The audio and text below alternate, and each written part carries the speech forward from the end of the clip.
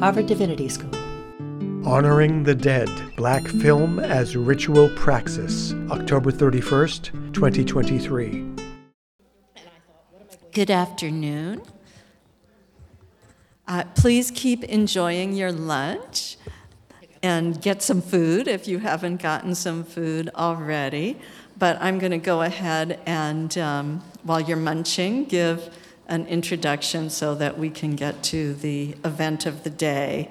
It's not that often that the Women's Studies in Religion program actually manages to line up with the calendar. But here we are on the eve of the Day of the Dead and All Hallows Eve and all those other things that people are celebrating to honor the dead in this talk by Elena Herminia Guzman.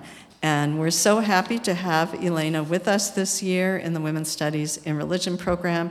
She is assistant professor at Indiana University, Bloomington, in the Department of African American and African Diaspora Studies and Anthropology. But if they have a film program, I predict they will shortly be coming after her for a joint appointment, because she did her doctorate at Cornell in sociocultural anthropology with a specialization in ethnographic film. And in addition to quite a few peer-reviewed publications, she has also made 2 feature-length, is that right? Feature-length films. The first one that she did while she was at Cornell is called Bronx Lives, and it is a collaborative film project exploring the urban landscape of homelessness in the Bronx area of New York City.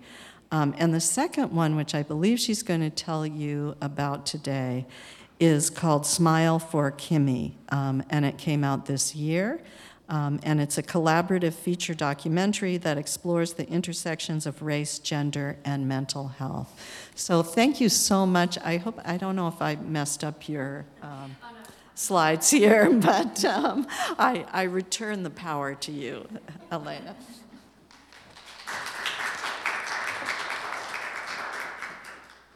Here we go. Wonderful. Thank you, everyone, for being here. As we celebrate this particular moment, it just so happened to align with the presentation that I'm doing that is called Honoring the Dead, Black Film as Ritual Praxis. So I started building altars before I even knew what an altar was. My father is a born-again Christian, but he grew up around the traditions of Puerto Rican Espiritismo and Santeria. He would always proudly talk about his mother and grandmother as powerful brujas, or witches.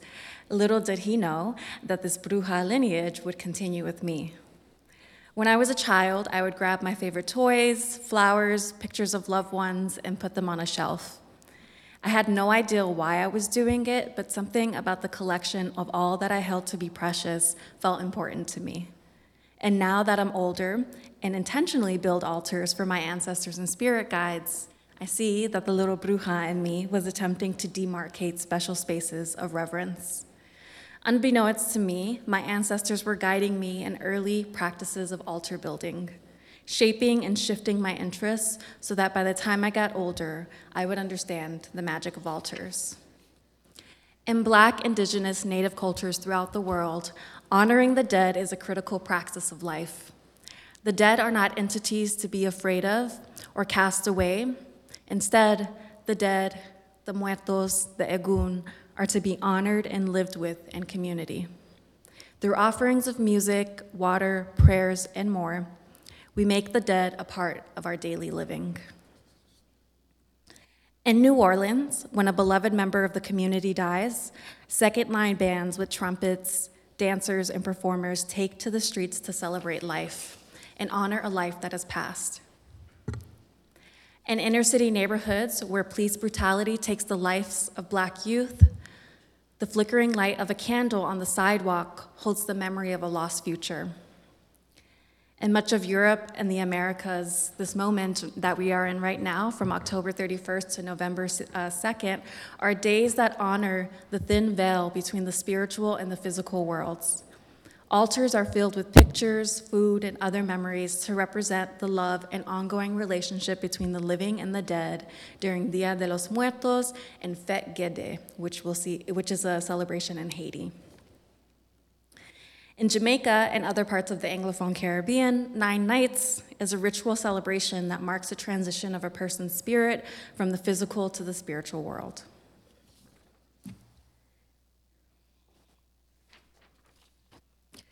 We honor our dead because death does not mark an end, but simply a new beginning. It is a sacred moment within the circularity of life that marks a transformation. These performative and material rituals that I shared with you are altars to the dead. They provide us a framework for navigating the immaterial and the internal, death, grief, and the divine. After death catapults those left behind into a state of disassociation and fragmentation, the creative work of culturally specific rituals offers a guide for putting the pieces together in a new form. Altars marked for the dead are worlds of being. It's not simply an ordering of objects, but an intentional marking of space. Fire, water, air, earth. Candles offer light, water acts as a portal, air delivers messages, and earth grounds spirits in their journey to the physical world. Altars not only honor, but hone and evoke sacredness.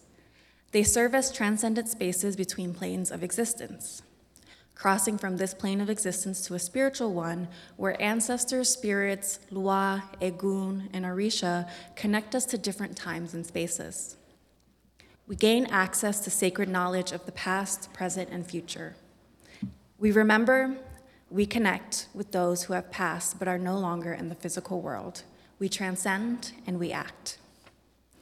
In this lecture, I will be focusing on film as a multisensorial altar that transcends linearity and localities, allowing the dead to be active agents within different time spaces. In particular, I will define the concept of Black ritual film, which I argue is a specific genre of film made by and for Black artists and practitioners that seek to create ritual space through their art. Critical to Black ritual filmmaking is what I call a multisensorial theory of the flesh, by which creators and the dead use the senses as a way to create affective and spiritually charged environments with their films. In creating ritual space through film, artists use the dead to facilitate spaces of healing. By embracing a praxis of dreaming, healing, and creation, Black ritual films have the power to visualize and create nonlinear time spaces of Black being, belonging, and liberation. The definition, purpose, and structure of ritual has long been debated amongst anthropologists and religious studies scholars. From being a tool of community unity, to representing a culture's moral ethos, to the mundaneness of habitual everyday action, the importance of ritual has been approached from many angles. However, at its most basic, I see ritual within the religious and spiritual realm as the doing of the sacred. That is, actions done with the intent to bring a person in alignment with an aspect of the sacred and the divine. Whether through a prayer, a gesture, or a communal activity, ritual seeks to use forces of energy, earth, and spirit to bridge the divide between the spiritual and the physical worlds. When a person opens a holy book to pray, they use breath and air to align with and embody the knowledge of the sacred. When a person lights a candle to honor a loved one who has passed, they use fire to activate spiritual energy, to serve as a space of memory, and to bring the dead in community with the living. This is the work of ritual. As M. Jacques Alexander explains, in practice, the daily living of the sacred in practice occurs in the most simple of acts of recognition, such as pouring of libations for and greeting the Lua, attending to them on days of the week that bear their signature, feeding ancestors first with the same meal we feed ourselves as a way of placing the purpose of our existence back with its source, as a gesture of mutual exchange, and as a way of giving thanks and asking to be sustained. Building an altar to mark sacred ground and focus energies within the home. Constructing a place to work, to touch down, discard, pull in, and practice reciprocity, and participating in collective ceremony. Altars open up sensory worlds, whether the smell of sweet cologne, the feeling of heat from a candle, the taste of rum and spirits, the sound of a whispered prayer, the sight of an ancestral apparition. It is through the senses that an altar comes alive. It's a synesthetic environment where sight may come in the form of a smell or the feeling of goosebumps, where touch may reveal sounds. And this is why art plays an important role within ancestor revering. Art is the making of the divine. Within the religion of Ifa, each human, animal, plant, and inanimate object is imbued with the power of the Supreme Being. Ashe, as it is known, is a life force. When one exclaims Ashe, they are saying the divine into being. The concept reflects the African diasporic ethos of divine utterance in which words have the power to bring things into reality. Not only can words bring divinity into reality, but so can creation. In many African diasporic religious traditions, art is an outward manifestation of the divine and thus has the power to bring realities into being. Divine art foregrounds the sensory as an entryway into divine realms. Within this framework, I see Black film as an expression of the divine that uses the sensory to bridge spiritual and physical realms. Black ritual film is a particular genre of experimental film created by and for Black creatives to open spaces of sacred knowledge, community, memory, history, and healing. At the core of Black ritual film is what Tina Campt calls a Black gaze, which is, quote, neither a depiction of Black folks or Black culture. It is a gaze that forces viewers to engage Blackness from a different and discomforting vantage point, unquote. Black ritual film doesn't just show ritual, it does the work of ritual. Unlike ethnographic films that explore and analyze ritual within a sociocultural framework, Black ritual films create sensory spiritual worlds that allow people to remember, pray, be in community, and heal. Critical to the creation of Black ritual film is what I call a multisensorial theory of the flesh. It is both a theory and a method in which the sensory is used to relay the sacred knowledge of the flesh in service of spirit. Within a religious context, both the Torah and the Christian Bible have defined the flesh as a site of sin. And it is this part of us that becomes alienated from the divine. And here are some examples of different Bible passages, different passages that define the flesh as sinful, and I'll focus on the last one. The flesh fuels sin. The acts of the flesh are obvious: sexual immorality, impurity and debauchery, idolatry and witchcraft, hatred, discord, jealousy, fits of rage, selfish ambition, dissensions, factions and envy, drunkenness, orgies, and the like. I warn you, as I did before, that those who live like this will not inherit the kingdom of God. Within religious texts, the flesh is viewed as the part of ourselves and desires that alienate us from the divine. But women of color feminist scholars have attempted to reclaim definitions of the flesh. Feminist Chicana scholar Sherry Moraga defines the flesh as, quote, one where the physical realities of our lives, our skin color, the land or concrete we grew up on, our sexual longings, all fuse to create a politic born out of necessity, unquote. For women of color feminist scholars, the flesh is one that is political, it is embodied, and it is bound to the land. This represents a distinct break within Cartesian notions in which the body-mind are split, and instead recognizes land and the systems of power as co-constitutive of the body. It is what Anna Marie Laura calls body lands, the Afro-Indigenous belief that our bodies are not separate, but a part of the land and the spirits around us. This is the theory of the flesh. It is a space of empowerment rather than alienation. Black feminist scholars such as Hortense Spillers and Tiffany Latabo King have attempted to understand the flesh by considering the experiences of the flesh within the framework of the transatlantic slave trade. The flesh is the prediscursive Black body before it has been contained and defined by the schemas of racism, gender, sexism, patriarchy, and other systems of oppression. Black flesh is the location at which whiteness wages its struggle for power and captivity of the Black and Native other.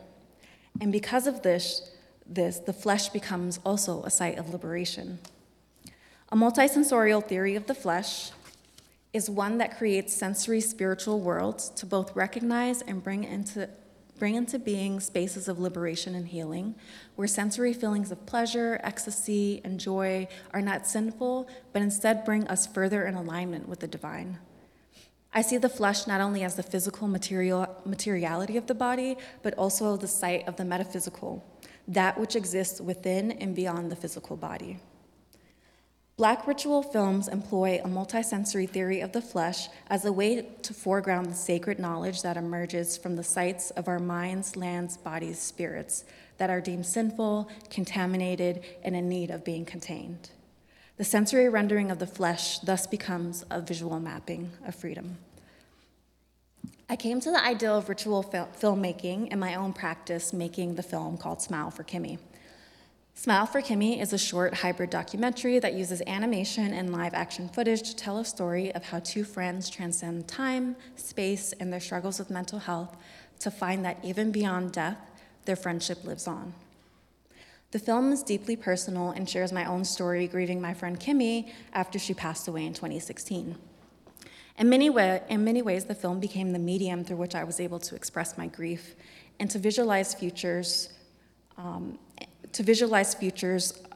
weren't going to happen and honor her memory. The film draws from my own spiritual practice as an espiritista within the practice of Puerto Rican espiritismo, which is also known as spiritism. Spiritism is a practice that is made popular throughout the Latin America, and it was made popular through the writings of Allan Kardec. Throughout Latin America, believers create what are known as bóvedas, or sacred altar spaces. And these bóvedas are used as a way to communicate with the dead and spirit guides. The altar is a space that allows us to make the dead a part of our daily living. After my friend Kimberly passed away, my bóveda was a place that I would honor and commune with her. I would put out coffee and M&Ms, which were her favorite candy, as libations and offering to her spirit. Soon, my bóveda practice would move from a physical altar space to a visual one through this film. So here is a short animation that shows the altar that was animated in the film itself.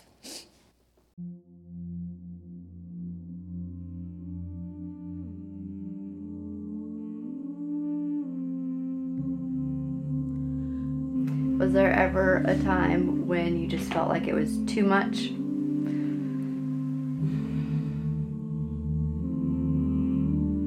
Too much in terms of? Like with everything that I was dealing with, and just the idea that I could possibly not be here anymore, and like what that would mean and how different that would be for you in your life and stuff. Was there ever a time when you just wanted to give up, or you felt like it was just too much?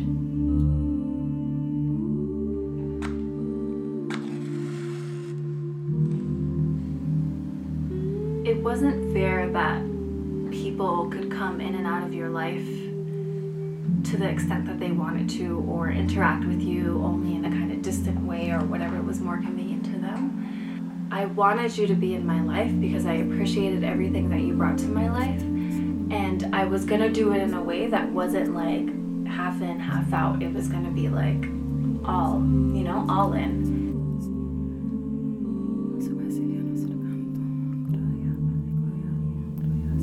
I always feel like I'll feel better if, but all those ifs are so far away. Like if I have my 2-year degree, if I have a husband, if I have kids or something like that, and I just don't know what it feels like to be happy for long enough to accomplish any of those things.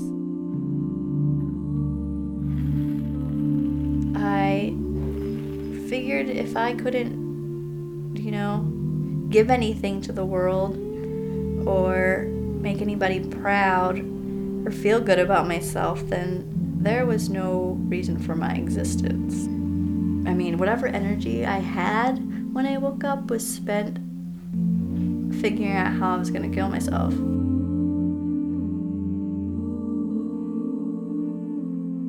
I get frustrated for myself and other people because I feel like everybody's trying to fix me and I'm unfixable. It ends up becoming more about them than it is you, because they want to be the hero. And if you die, then they're going to feel guilty. And my depression is not about anybody else, it's about me.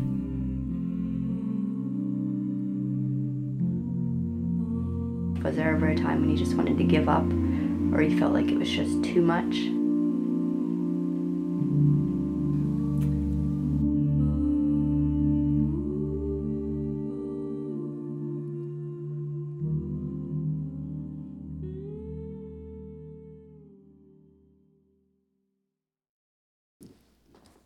So in making this film, I made the intentional decision not to show the physical altar that I dedicated to Kimmy, but instead to render it through animation. This decision has much to do with the limitations of camera and technology to capture that which is sacred and spiritual. Had the camera actually captured the altar space, what we would have seen is a staging of objects, a representation of an altar. But when I create an altar space, just like we saw in this animation, an entire new world opens up for me. When I light a candle at my altar, it is not simply the act of striking a match and lighting a wick, but instead an entire world opens up for me. While live action footage can capture a moment in time, it is unable to capture the unseen. By using animation, Smile for Kimmy represents the lived and affective experiences of these ritual and spiritual worlds. In making Smile for Kimmy, I began to realize the kind of film that I was making was a different kind of film. In the same way that I collected items as a child and built altars unknowingly, in this film, I was engaging in a praxis that I didn't have words for. I began searching for other kinds of films that did the work of ritual, and I slowly began curating a list of films, talking to filmmakers, and soon realized that the kind of filmmaking that I was engaging in was not a singular experience, but a collective one. I saw other Black women filmmakers from different locations within the African diaspora creating ritual films as a way to change the visual landscape in which our practices are represented, and also visualize geographies of liberation and healing. To further illustrate the potentials of Black ritual film and its use of multisensory theory of the flesh, I will examine 2 films made by Black women and non-binary artists. In reading these films together, my goal is to demonstrate a particular practice of filmmaking that uses ritual to create alternative geographies of diaspora. Within these borderland spaces exists freedom and liberation created through ritual practice. The first film is Water Ritual Number 1, An Urban Rite of Purification by Barbara McCullough. It is a short experimental film that follows a young woman performing a series of rituals on a desolate urban landscape. Shot in black and white 16mm film stock, the film itself is accented, as we see in this photo right here, with infrared color contrasts, creating an otherworldly, ethereal aesthetic and spiritual present.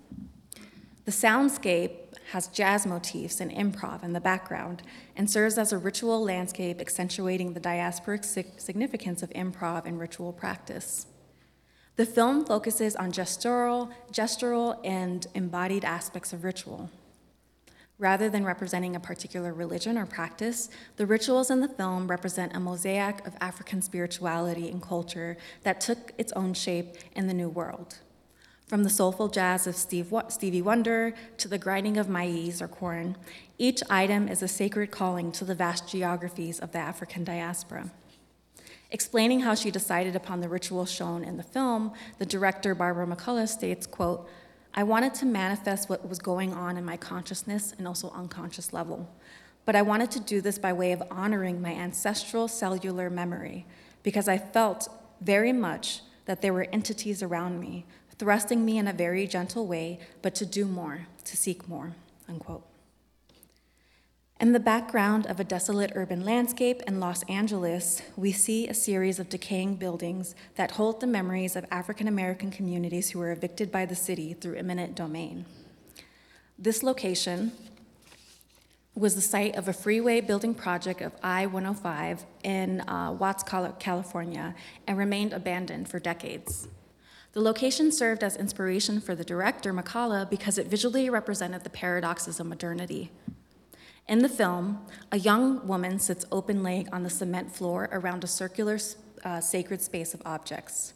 We see cowrie shells, coconuts, a Stevie Wonder record, and other random objects belonging to the desolate space itself. And within this sacred circle are remnants of memory, ritual, and history. The woman picks up maize and begins to grind it into dust. As a ritual action, the grinding of maize is a manipulation and extraction of the powers that reside in the natural world for ritual purposes. The young woman then claps the maize in her hand, activating the sacred power of the maize by creating friction with the earth and in doing so, releasing energy. Bringing her ritual to a close, the camera then focuses in on the young woman as she squats down and urinates on the ground. The close-up image is slightly distorted with infrared colors and uses negative contrast so that we are not able to see the full picture. We see a stream of urine coming from the woman's body. This particular ritual foregrounds how the flesh, and in this case fluid, are critical to ritual practice. Urination is the body's own internal purification process, yet at the same time, within this ritual, the woman's bodily fluids represent the purification of the urban landscape that was allowed to decay in the name of urban modernization. Water and fluids are a critical part to ritual practice because it also feeds the dead, it contains power of various entities and spirits, and it can act as a portal between the living and the dead. The focus on urine as a purifying force challenges religious notions of fluids being a site of disease and contagion, and instead a site of healing and purification. As Mary Douglas notes, Christian theology sees impurity and uncleanliness as belonging to the realm of the wicked. Many Abrahamic religions take up this ethos, whether through the practice of washing certain body parts before prayer, restrictions around menstruation, or rules around sexual hygiene. Bodily fluids like sweat and urine are understood as sites of impurity and contagion. Yet, in water ritual number 1, the flesh, or in this case the urine, is presented as a site of liberation. For Makala, urine serves as a purification of the urban landscape that displaced hundreds of families in the name of modernity. Within the site of the flesh, Black women's bodies and excrements purify landscapes of urbanization in order to foreground the history of African American communities that lived there. In this film, the camera is not a spectator, but rather a participant in the ritual, inviting the viewer into the ceremony to remember a history that was erased. When a ritual film is created, the relationship between audience and filmmaker changes. No longer are the audience members passive observers, but they are invited into the ritual. Every screening of the film involves a ritual act of remembering and connecting to sacred knowledges. It requires an embodied response that engages your various sensory registers in the same way that an altar does. Ritual film not only asks you to participate, but also to act. The sacred knowledge in which you are given requires action. When one engages in ritual to access sacred knowledge, the expectation is that the messages you receive will be applied to your life.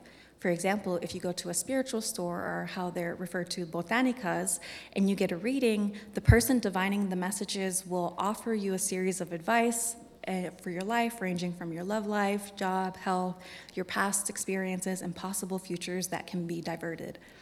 And at the end of the reading, the diviner might give you what I call a spiritual prescription. So they'll say something like, light a candle for 7 days to this saint and wear this stone whenever you're outside.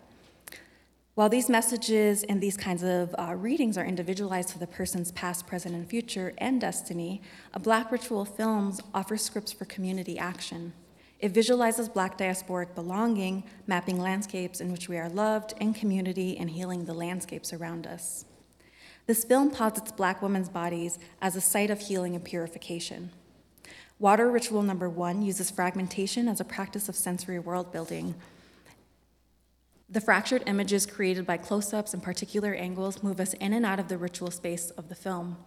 Rather than presenting the ritual as linear or as a particular set of movements, the film fractures our view and presentation of coherent time-space.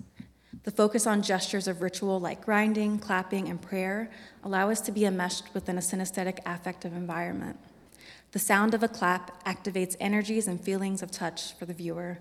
The sight of powder being blown into the air activates a sense of touch and smell.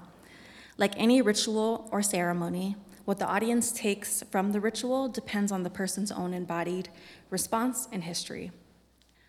But collectively, in watching this film, we are being asked as a community to remember and consider the purification that we may need individually and collectively. Explaining the ritual intention of the film, Barbara McCullough states, quote, "I wanted to discover my link with the female person to ritual, but also to practice that would really enable me to go through a cathartic practice whereby I was cleansing and going through that ritual process. So that was really the beginning for me to open the ideal of this film. Maybe I can perform my own ritual and I can go through my own cleansing, but not just for me, for my society, other Black people, to enable us to move from one space of maybe lack of clarity to another space where we can purge and clean and clarify and dispel societal ills and not be stuck in them," unquote. And watching water ritual number 1, looking becomes a political act. It's not simply a matter of seeing, hearing, sensing, and understanding, but instead it's a conversation by which the viewer and the filmmaker engage in a dialogue, one that is deeply personal and dependent upon the viewer's own embodied engagement, and one that is communal as well, a dialogue that the audience takes away from watching film. Water ritual number 1 is a ritual of purification and remembering, whereby the flesh is a site to remember those who have been dispossessed, but also a sacred place by which these toxic histories and systems of power can be purified, ejected, and cleansed on an individual and communal basis. The second film I'll be analyzing is called Between Starshine and Clay, and it's by an organization called Lead to Life, which is a racial and environmental justice organization that uses ritual and ceremony to create spaces of Black wellness. The title of the film takes inspiration from Lucille Clifton's poem called Won't You Celebrate With Me? In the poem, she says, "What did I see to be except myself? I made it up here on this bridge between starshine and clay. My one hand holding tight my other hand. Come celebrate with me that every day something has tried to kill me, but failed, and has failed." The poem represents the core mission of the ritual at the heart of this film. Between starshine and clay, between the heavens and earth, exists a horrid reality in which Black people are constantly faced with the possibility of death. Structural and state violence are constant realities, yet Lucille Clifton still asks us, "Won't you celebrate with me?" The ceremony in this film is a collective community ritual that took place in 2019 on Martin Luther King Jr. Day at Oakland City Hall to commemorate the life of Oscar Grant and the countless other people who have been murdered by police. Using Christina Sharp's definition of the wake as interludes, Between Starshine and Clay uses ritual to do the work of the wake. Sharp sees the wake as, quote, living in the afterlife of property, unquote, by which Black people must exist within the imminence of death/dying. Thus, wake work is work that seeks to depict and disrupt the paradox of Black being within the afterlife of slavery. The film states, quote, "In collaboration with community members across California who have been impacted by police brutality, domestic terrorism, gun violence, indigenous displacement, and environmental racism, we gather to imagine our people in the land well and cast our prophecy into the stars." The film is a ritual remembrance that seeks to illuminate the violence of police brutality while also creating a space for people to celebrate Black life within the paradox of Black death. Throughout the 12-minute film, we are moved between multiple time spaces. The first is the ritual space in the ceremony that took place in Oakland commemorating the lives lost to police brutality and gun violence. In these clips, we see community members gathering, altars erected to memorialize the dead, songs, dancing, and storytelling. And we also see the ceremonial destruction and transformation of a gun. Audience members who are watching this community ritual are invited, through the film itself, audience members who are watching the film and the community ritual are invited to a moment of the past within the present in order to imagine alternative futures free of police and state violence. The ceremony is a call to action for both the people who attended the ceremony in person and the people who are participating in this ritual virtually on the screen. The audience members, again, are called to action, not as passive viewers, but instead as active agents. When a ritual is performed, A series of spiritual currents, or what are known as corrientes, are conjured and coexist within a ritual space. These spiritual currents represent the presence of spiritual entities. Corrientes, or spiritual currents, can be a felt phenomenon. For examples, a tingle or a strange feeling in the body, a whisper that you may hear. By some, it might be heard or spoken through a person, and sometimes it might be shown in a flame or in water put on the altar.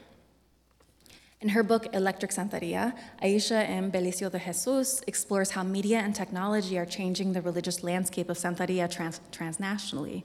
She argues the filming and transmission of rituals allows practitioners to partake within the ritual from afar. Through technology, electrical currents of the film allow viewers to also experience the spiritual currents of the ritual space of the ceremony that was recorded. In other words, technology has the power to transmit the visual, sonic, and spiritual currents to the person watching the film. Therefore, there is a residue of the spiritual currents that can be felt by viewers. In watching Between Starshine and Clay, viewers become active participants of this ritual through the spiritual currents of the ritual itself. The sensory environment of the film creates a spiritual space in which the viewer can feel and participate in the act of remembering the dead. In addition to the ritual we see on screen, the film offers an alternative visual space filled with ritual performance. In this space, we see 4 people dressed in all white with their faces painted, holding shovels, moving and dancing in ceremony together towards the beach. The shovels represent the disconnection and dispossession of Black and Native people from the land. The ceremony uses shovels as a hope for a future in which we are connected to the land. Within African diasporic religions, land is a critical part of our practice. We protect the water because it feeds and nourishes the land in our bodies, but also because in the water exist Simbis, Lasien, Oshun, Yemaya, and Mamadlo. The water is where the spirits of our dead go. To protect the land is to protect our spirits, is to protect our ancestors, and is to protect our futures and past. As they reach the water in the ceremony, they hold a metal star. The metal stars being used in the ceremony are the stars that were created during the Oakland community ritual when they ceremoniously transformed the metal of a gun into stars. The use of fire ritually transformed the violence of the gun into the stars of Clifton's poem. The gun, representing state violence and land dispossession, is ritually cleansed with the waters of the ocean. Describing the goal of the film, the artist writes, "May this film inspire you to return to ceremony, the healing power of community, the divinity of Black people, and the sacredness of all life. May it give respite and hope to other families mourning their beloved ones. We will continue to speak their names, Ashe," unquote. The sacredness of the film seeks to inspire, give respite, and hope, and serve as a space of memory for the dead. In this rendering, the flesh is the site at which we recognize the paradox of Black life and death, and the dead who are taken away by state violence. The flesh is also the site in which we heal this immense paradox through ritual.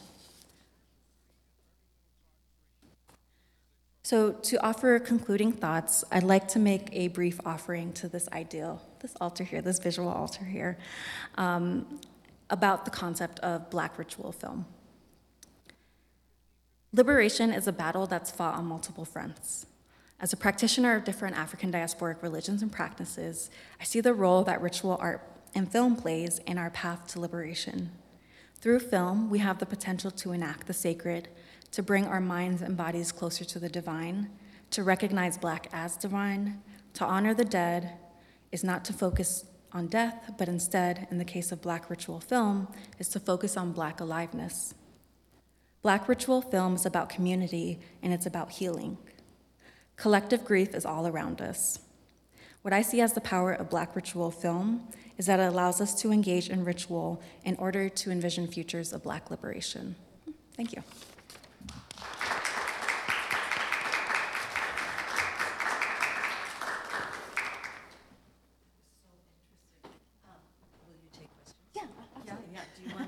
Should I? Yeah, sure. Okay. Yeah, which? Just here visiting. Oh, all right, got a mic.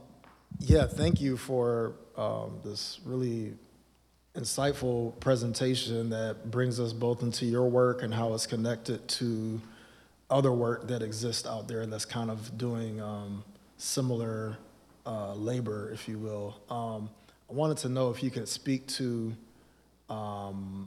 this notion of the dead as collaborator that I feel like you bring up. I'm wondering kind of like, did it come up for you in the making of this film? And then kind of like beyond that, how can we think about it in relationship to Black film as ritual? Yeah, absolutely. Thank you for that question.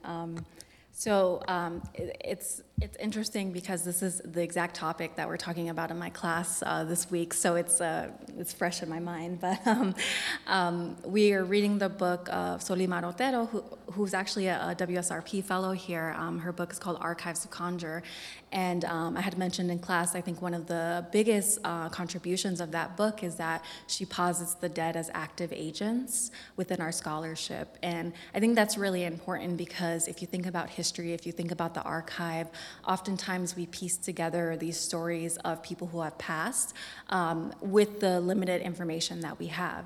And so in thinking about the dead as active agents, it's really not only piecing together what is left in the material world, but also how can we bring the spiritual in it as well. And so how can spiritual methods such as divination, spiritual materiality, material culture, how can all of these things come in to create a more fuller picture?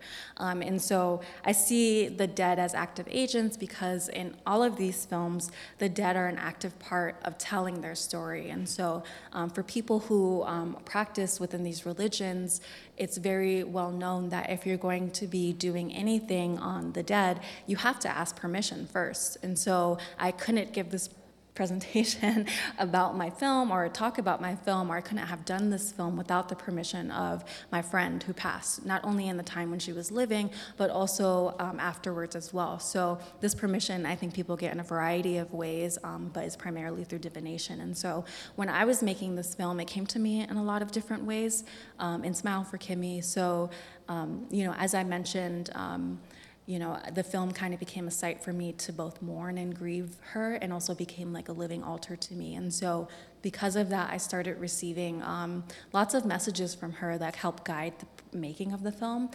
So the first one that's in the film that I didn't show, but is an important part of the film, is a dream that I had after she passed away.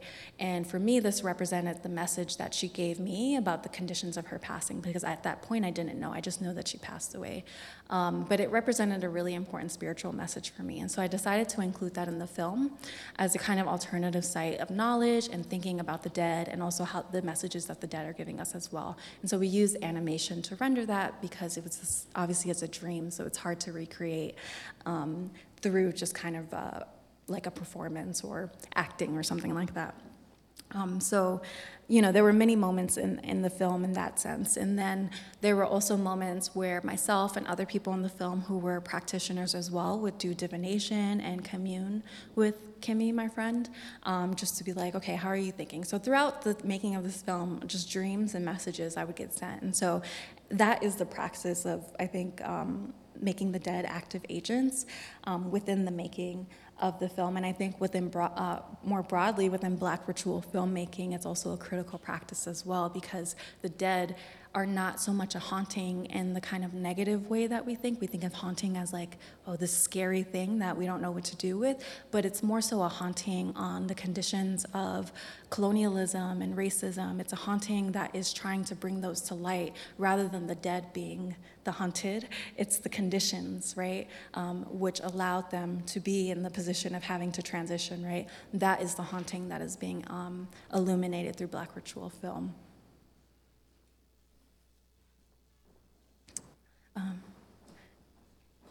Yeah.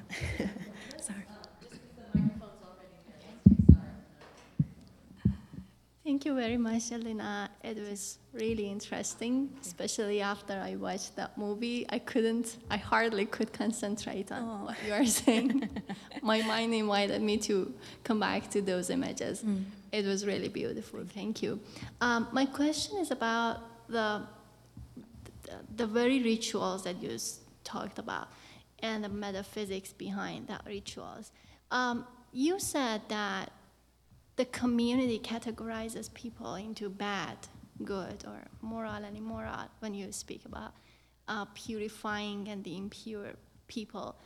But when it comes to the dead realm, the realm of those who have passed away, it seems that everything is completely bright, everything is completely entirely good, and there is no talk about someone who is died and she or he has been impurified.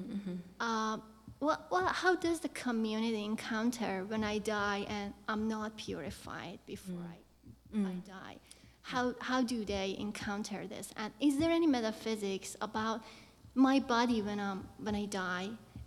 Is my body a site for any continuation of being purified, or is it regarded as something dark or something that should be purified? Yeah, thank you. I think it's the answer to that is very much going to depend on the spiritual tradition. What I would say in my own practice of Puerto Rican Espiritismo, there are these ideals of there's this ideal that there's all these spirits that are around us. There's elevated spirits, there are prophets, there are spirits that haven't transitioned, that are still trying to stay on this physical realm. There are spirits who are like malignant and just seeking to like take your light and life force. So there's lots of different kind of spirits, and so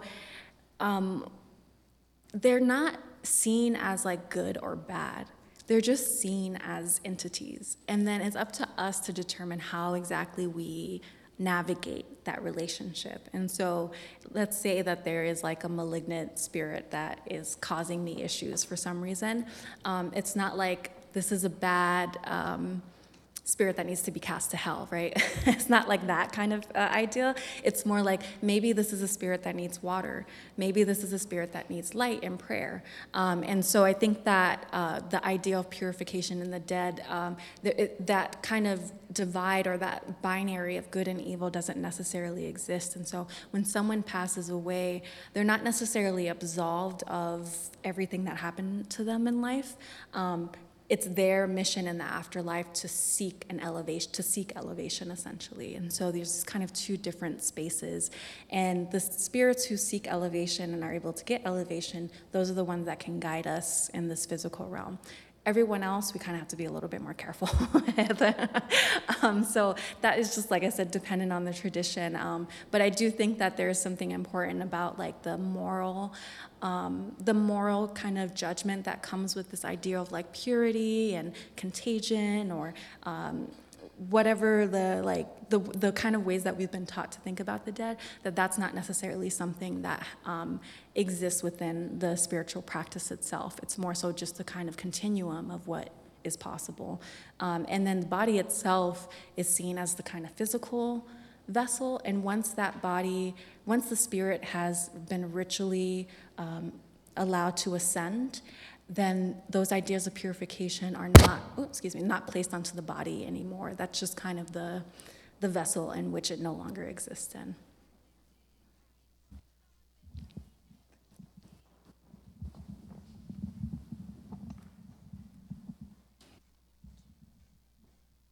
Thank you so much for this presentation, Professor Guzman. My name is Rebecca. I'm a student in Professor Guzman's class. I'd love if you could speak more to the idea of the camera as not a spectator, but a participant in ritual practice, and what responsibilities that puts on the filmmaker when you are bringing the camera into a sacred ritual space.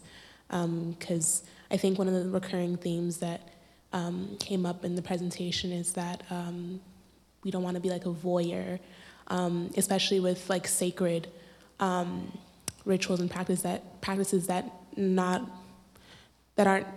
sometimes aren't meant to be seen. I think that's why you used animation in certain spaces. Yeah, I'm thinking of like talking more to this idea of the camera as an active participant in ritual practice. Yeah, absolutely. I think that So, kind of, I guess, thinking in my own experience of the films that I've seen that kind of present ritual, like from an ethnographic perspective, is that I started to get very frustrated because its goal was to create or attempt to recreate the massiveness of what a ritual is. And so I noticed that, you know, even though it could show, it could be a 5-hour film if it wanted to, and it could show every single aspect of the ritual, but it could never fully capture actually what that ritual was and the worlds that opened up. And so with the animation that I showed, what I wanted to show was how when I sit at my altar, a whole world opens. And so that's why the flowers kind of go into these memories and these worlds. I wanted to use these kind of alternative means of representation for that. And so I think that there's limitations when it comes to documentary ethnographic films because there's a concern, as with any science, with like a kind of real, quote unquote, real representation. And so in making this, I was less concerned about what real meant in that sense and more about what real meant to me. And so in making the choice to not actually document my camera, there was a kind of refusal that happened there on my part. And I think with the case of other films as well, really the ideal, I think, for the camera is to be aware of where you're invited, where you're not invited, but also to have a deep understanding of how this representation could be very limited and what can you do to try to make that more robust or try to represent another kind of aspect of it. I think that's the big question that I think filmmakers, people who are going into ritual spaces need to ask, because these spaces are they're hidden for a lot of different reasons, and needs to be a respect for that. And at the same time, I think there are other ways we can represent aspects of the ritual without directly kind of filming them. So for me, I see it as a kind of refusal that takes part on the part of the filmmaker or the filmer, but also the person that's filming. But also I think it's, you kind of need to know or have a bit of a deeper knowledge about the religion itself, whether as an insider or outsider, whatever that means, but understanding what exactly it is that you're representing, how people understand it. I think that's where the value of ethnography can come in, and then after that, kind of making decisions from that ethos rather than an ethos of like a Western extractive point of view.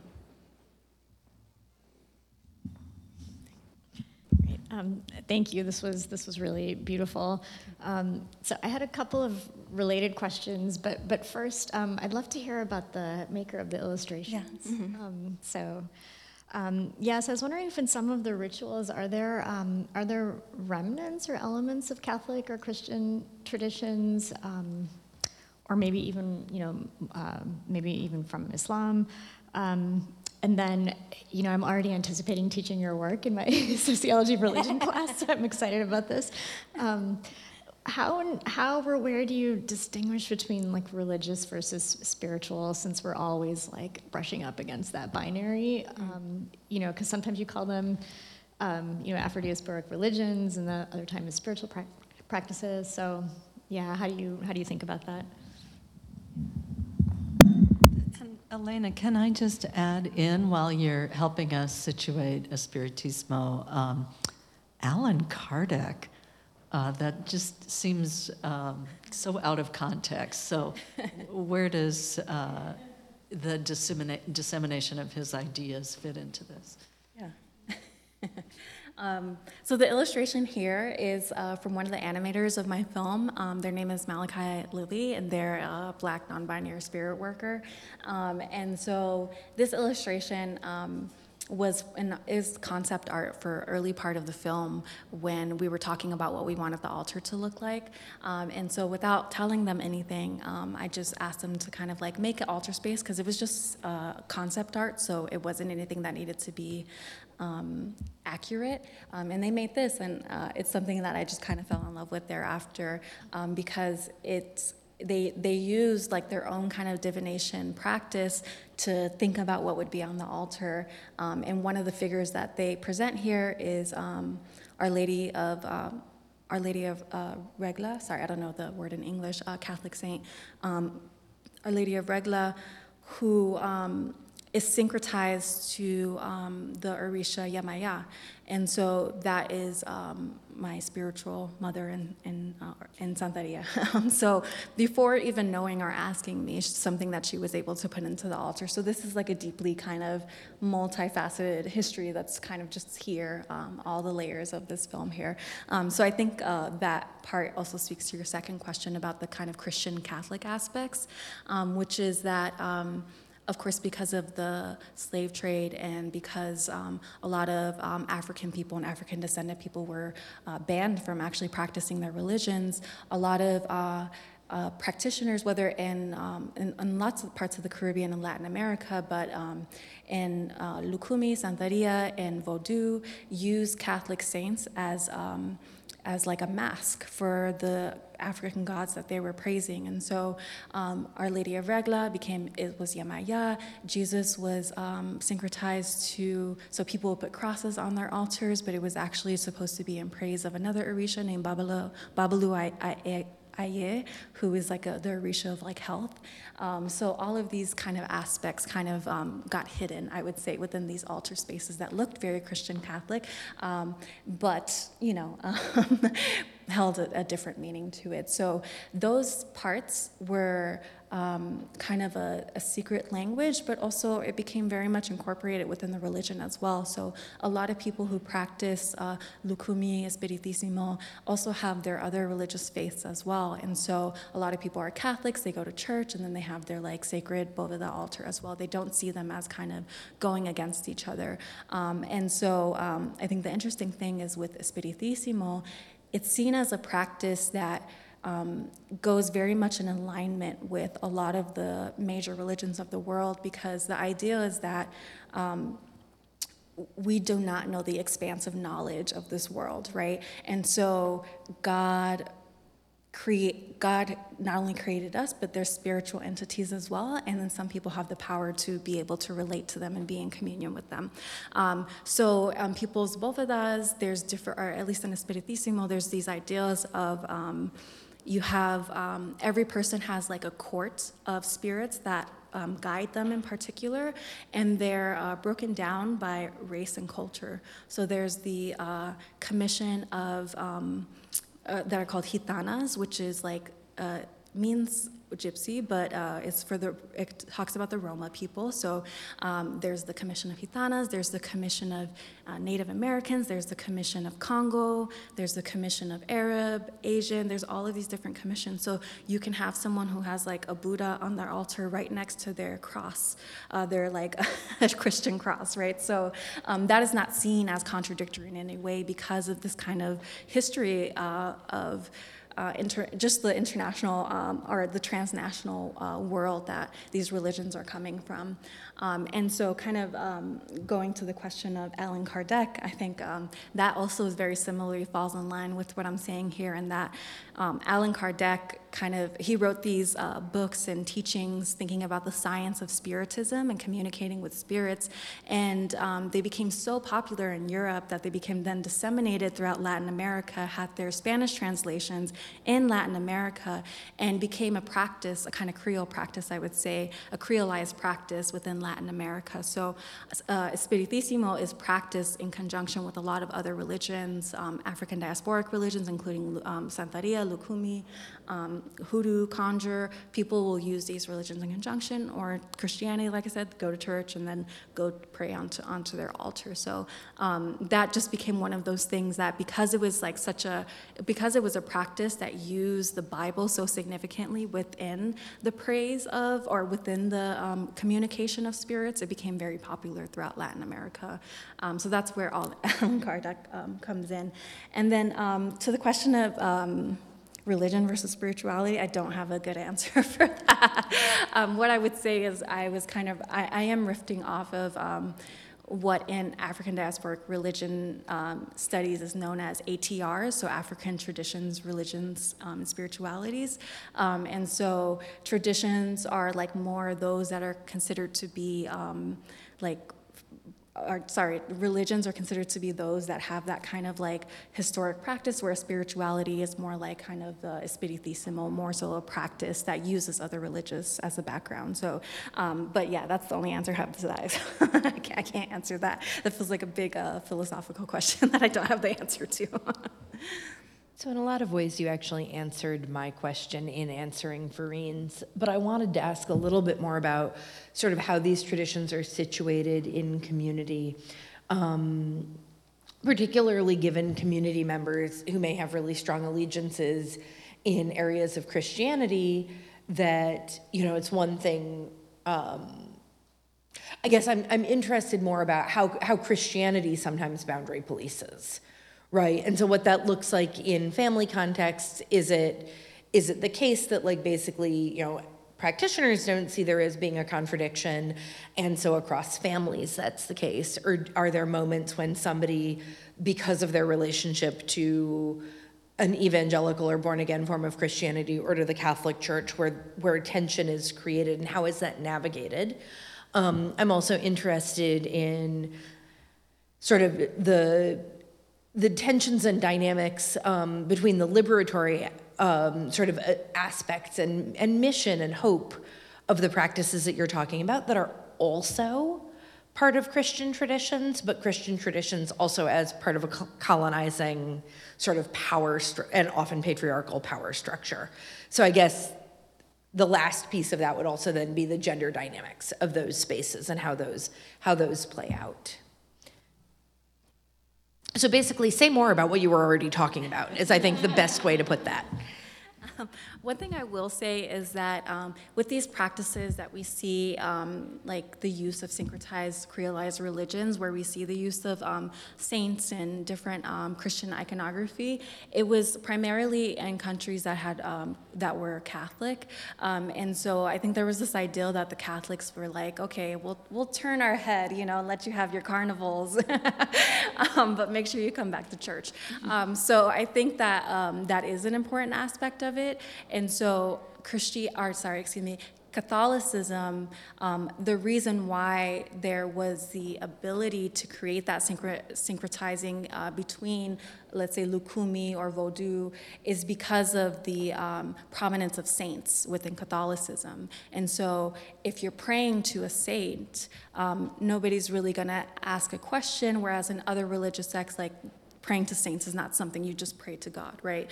That I think that's I think an important distinction to make for sure, is that Catholicism plays a really big part within the Christian aspect of a lot of these African diasporic religions. And then let's see. Oh, in terms of like the distinction, yeah, I think that is actually going to depend too. I think like evangelicals, like depending on I'm just going to give my family as an example. They would absolutely never condone what I'm doing. They think of me very negatively, the evangelical part of my family, because of my religious beliefs. So, you know, I think that of course there's going to be that distinction within families. And I think a lot of it has to do with the teachings and beliefs of whatever kind of specific Christianity that person subscribes to.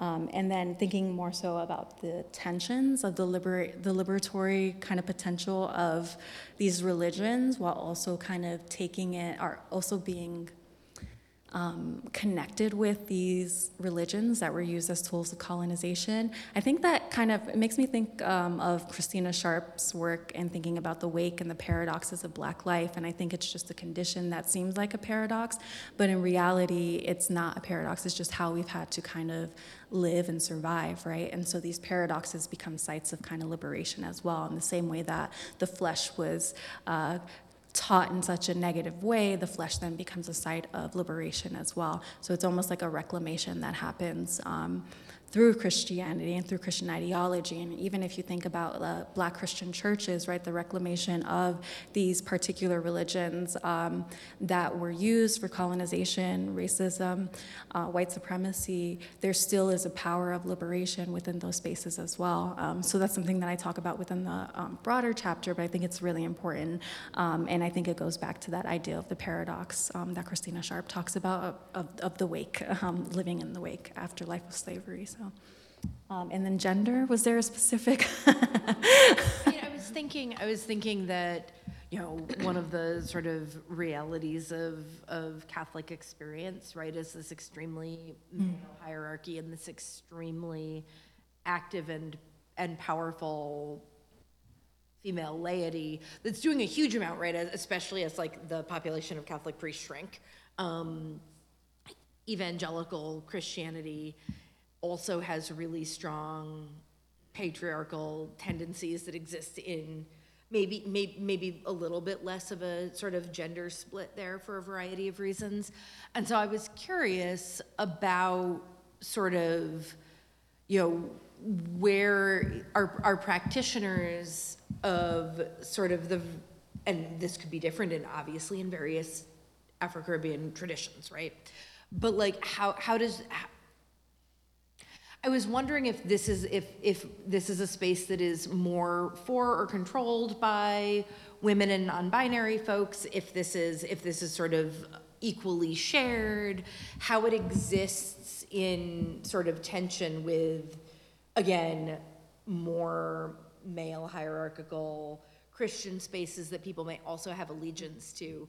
And I guess like you got at this a little bit in what you were saying about sort of the various forms of Christianity, but I'm thinking about evangelical or born again traditions layering on top, like coming into communities that are historically Catholic. And I'm wondering how that does or doesn't sort of affect people's practices and the rituals that are available to them, because it does it, you know, you sort of in your answer suggested that it does start forcing a choice. But as the religious sort of tenor of broader communities change in terms of their Christian allegiances, what happens in terms of this aspect of folks' ritual lives? Yeah, I think so. It's also going to primarily depend on the history of the religious practices as well. But in terms of African diasporic religions are often framed within having more liberatory potentials for gender and sexuality, because there are agender, non-gender deities. There are deities that have male, female paths. There are there's inclusion, or there are deities that specifically have queer people as their like children, right? So it's often seen as being a more liberatory space, but of course the imposition of patriarchy plays a huge part in it. And so, for example, in Cuba, in the practice of Ifa and Lukumi, women are only allowed to be priests up to a certain point. And so the highest priests of the religion are known as babalaos, and it can only be men that are babalaos. And that very much has to do with the kind of Christian Catholic orientation of what Cuba was with Lukumi, and then with that practice as well. And so on the other hand, in Brazil, with candomblé, which also is an Ifa practice, so they're coming from very similar backgrounds, women are allowed to be high priest. That restriction isn't allowed, and a lot of that actually has to do with the fact that there was a point in time in Brazil's history in which, during slavery, a lot of the men were taken and killed, and so the only people left were women, and so they had to do a lot of the divining that at that point was only for men. And so now you see in Brazilian candomblé Ifa practice where women can be high priests, whereas in Lukumi, still that's not the case. So definitely these patriarchal gender kind of hierarchies exist within the religion, and kind of are just depend as well on the specific region that it's coming from. I wonder if I could take you in a slightly different direction. So I know, during the pandemic, a lot of religions in some ways moved online. We had religious practices, everything from like virtually lighting a candle to puja to whole, liturgies and masses and things. Did you find any of that? And then could you reflect on if those types of practices existed in these traditions? How does that, how do they fit with what you just said about the camera and then the engagement of the viewer and all these things that were very intentional in your filmmaking, But in these types of, I mean, are there live streams of altar building or something that don't capture that, but nevertheless are still acting upon the people participating in them? So I'd just be interested to hear about that. Yeah, there was definitely that shift as well. I think more broadly, just within the social media age, a lot of African diasporic religions have seen somewhat of a revival, in that these practices, which have historically been hidden, a little bit difficult to get access to or know about, are now online. And there's people who are proudly proclaiming themselves as witches, when like before that would have been, nobody would have said that, right? So I think that is one aspect as well. And one of the books that I talked about in my lecture, Electric Santeria, she is actually talking about a time of technology that's not even at this point. She's talking about when people would like record it and then give tapes, So even through that process of technology, she was arguing that these kind of spiritual currents had the potential to be relayed beyond local locations themselves. And so with social media, I think there's even more of a proliferation where, the sharing of ritual is just so much more easier. And so I do think that aspect of the technology still applies to it. The intentionality is probably not there in that same way, but I think there is that kind of foundational belief that like these rituals will have an effect on whoever sees it. And so a lot of times I'll see like people who do tarot practice, and they'll say like, if you stopped on this video, it's because it was meant for you, So it's like the ideal is that these ritual practices can be relayed even in this kind of social media age. And so I think people are shifting very much to that as well, and also thinking with the framework that the spiritual components can also be shared and liked on Facebook and Instagram. So that's definitely one aspect of it. And then, sorry, I think there's a second part to your question that I didn't write down. Okay. No, that was pretty much it. Thanks. Okay. Elena, can I push the gender question towards your own work? The clip you showed us was so moving. I mean, I think we were just all on the verge of tears. And that kind of exploration of female friendship is not something that is a common subject of film. So I wanted to ask just about, and you showed us only female filmmakers, about your sense of gender in relation to the practice that you are documenting of film as ritual.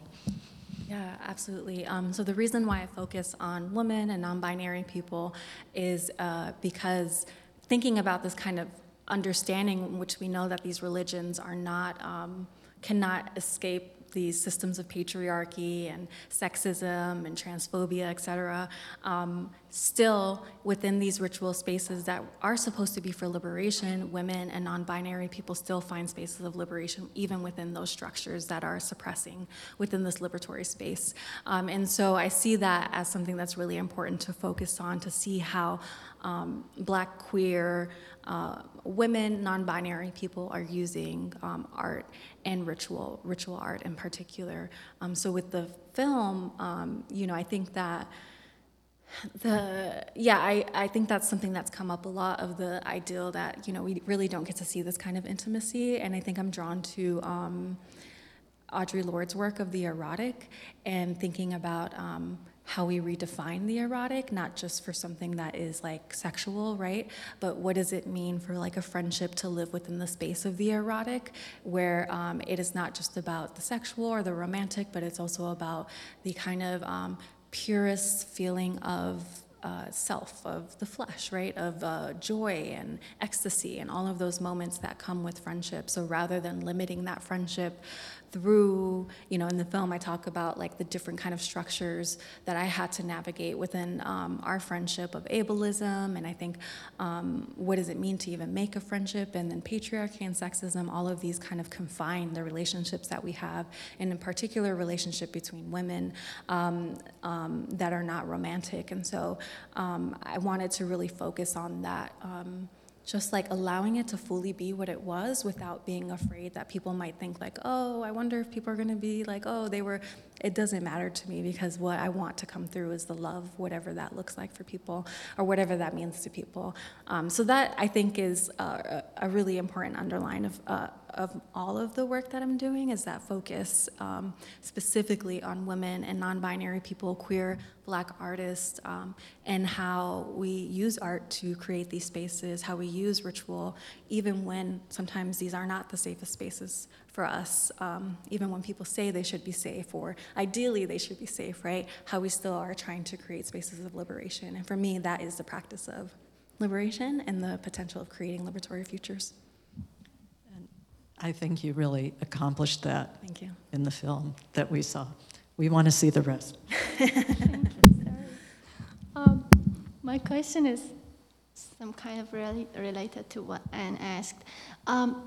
Your movie was a silent movie, and I want to know how much it was intentional and conscious that you made the movie in a silent genre. And is the Black ritual film genre the dominant? Is it dominant that they are silent? Because I think as an audience, when I watch this movie in a silent mode, I can have more empathy with it. Mm-hmm. And I think when there is no word, the movie speaks more and more deeply and invites more audiences to be involved in that movie. And also, I think that it reflects the historical silence of women and non-binary people who didn't have any voice throughout the history of art. So I want to know if this silence genre, the dominant genre in Black ritual movies, or your special animation was like that, and I enjoyed it. This dialogical nature would be more effective when there is no word here. Thank you. That was very helpful to think with. So the whole film itself is not silent, it's just that scene. So the film is like 23 minutes, and then that scene that we saw is the ending scene of the film. And so the film is it's a very heavy film, it's a very emotional film. If you just saw that clip and wanted to cry, wait until you see the whole film. It's very heavy, and it's something that I have to be very intentional about showing, and even doing meditative and breath work with people after they watch it because of how heavy it is. So that particular scene we made silent because we wanted it to just be a space for people to breathe. Even though there's so much going on there, it's still like a space where you could just, after all of what you just taken in, to just kind of think about everything that's happened. And so there was an intentionality with that particular silence for the film, but also at the same time you hear the music in the background. That's part of the sensory environment and the visuals. All of it's kind of coming together to create a more meditative space rather than trying to over-explain something. And so I think in a lot of ways, I guess one aspect of Black ritual film that I see as really significant is that because it's more on the experimental side, it doesn't rely on traditional kinds of storytelling methods to try to over-explain or fit stories within a kind of coherent whole, right? Instead, it's allowing it to be fragmented, it's allowing it to be silent, it's allowing it to be something that it's allowing it to be shaped by the audience in a lot of ways. And so that's kind of one of the aspects that I think is important, is that the way that the audience becomes more active is that we're not trying to have you take one specific message away. It's whatever it is that you take away, and it's going to be so different for each person, right? So there's not a collective audience experience, it's more like an individual audience experience that's going to very much depend on where you are in that moment you're watching it, your experiences, your life, your history, all of those things are going to come into play. And so I think those are important aspects of Black ritual film, is the ability to allow the audience to be more active within the meaning making making of the film. Just like when you go to an altar, you may not necessarily get the same thing that somebody else does, right? But nonetheless, you're getting what it is that you need out of it. And that's what I see as the work of Black ritual film.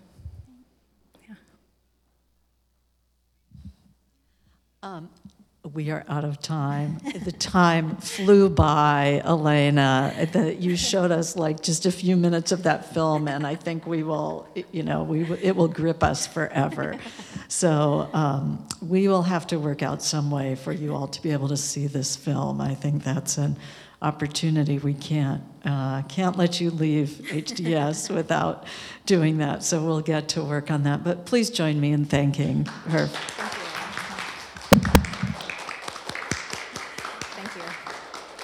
Thank you for your engagement, and happy Halloween, Day of the Dead, Dia de los Muertos, whatever you practice. Thank you. Sponsor, Women's Studies and Religion Program. Copyright 2023, the President and Fellows of Harvard College.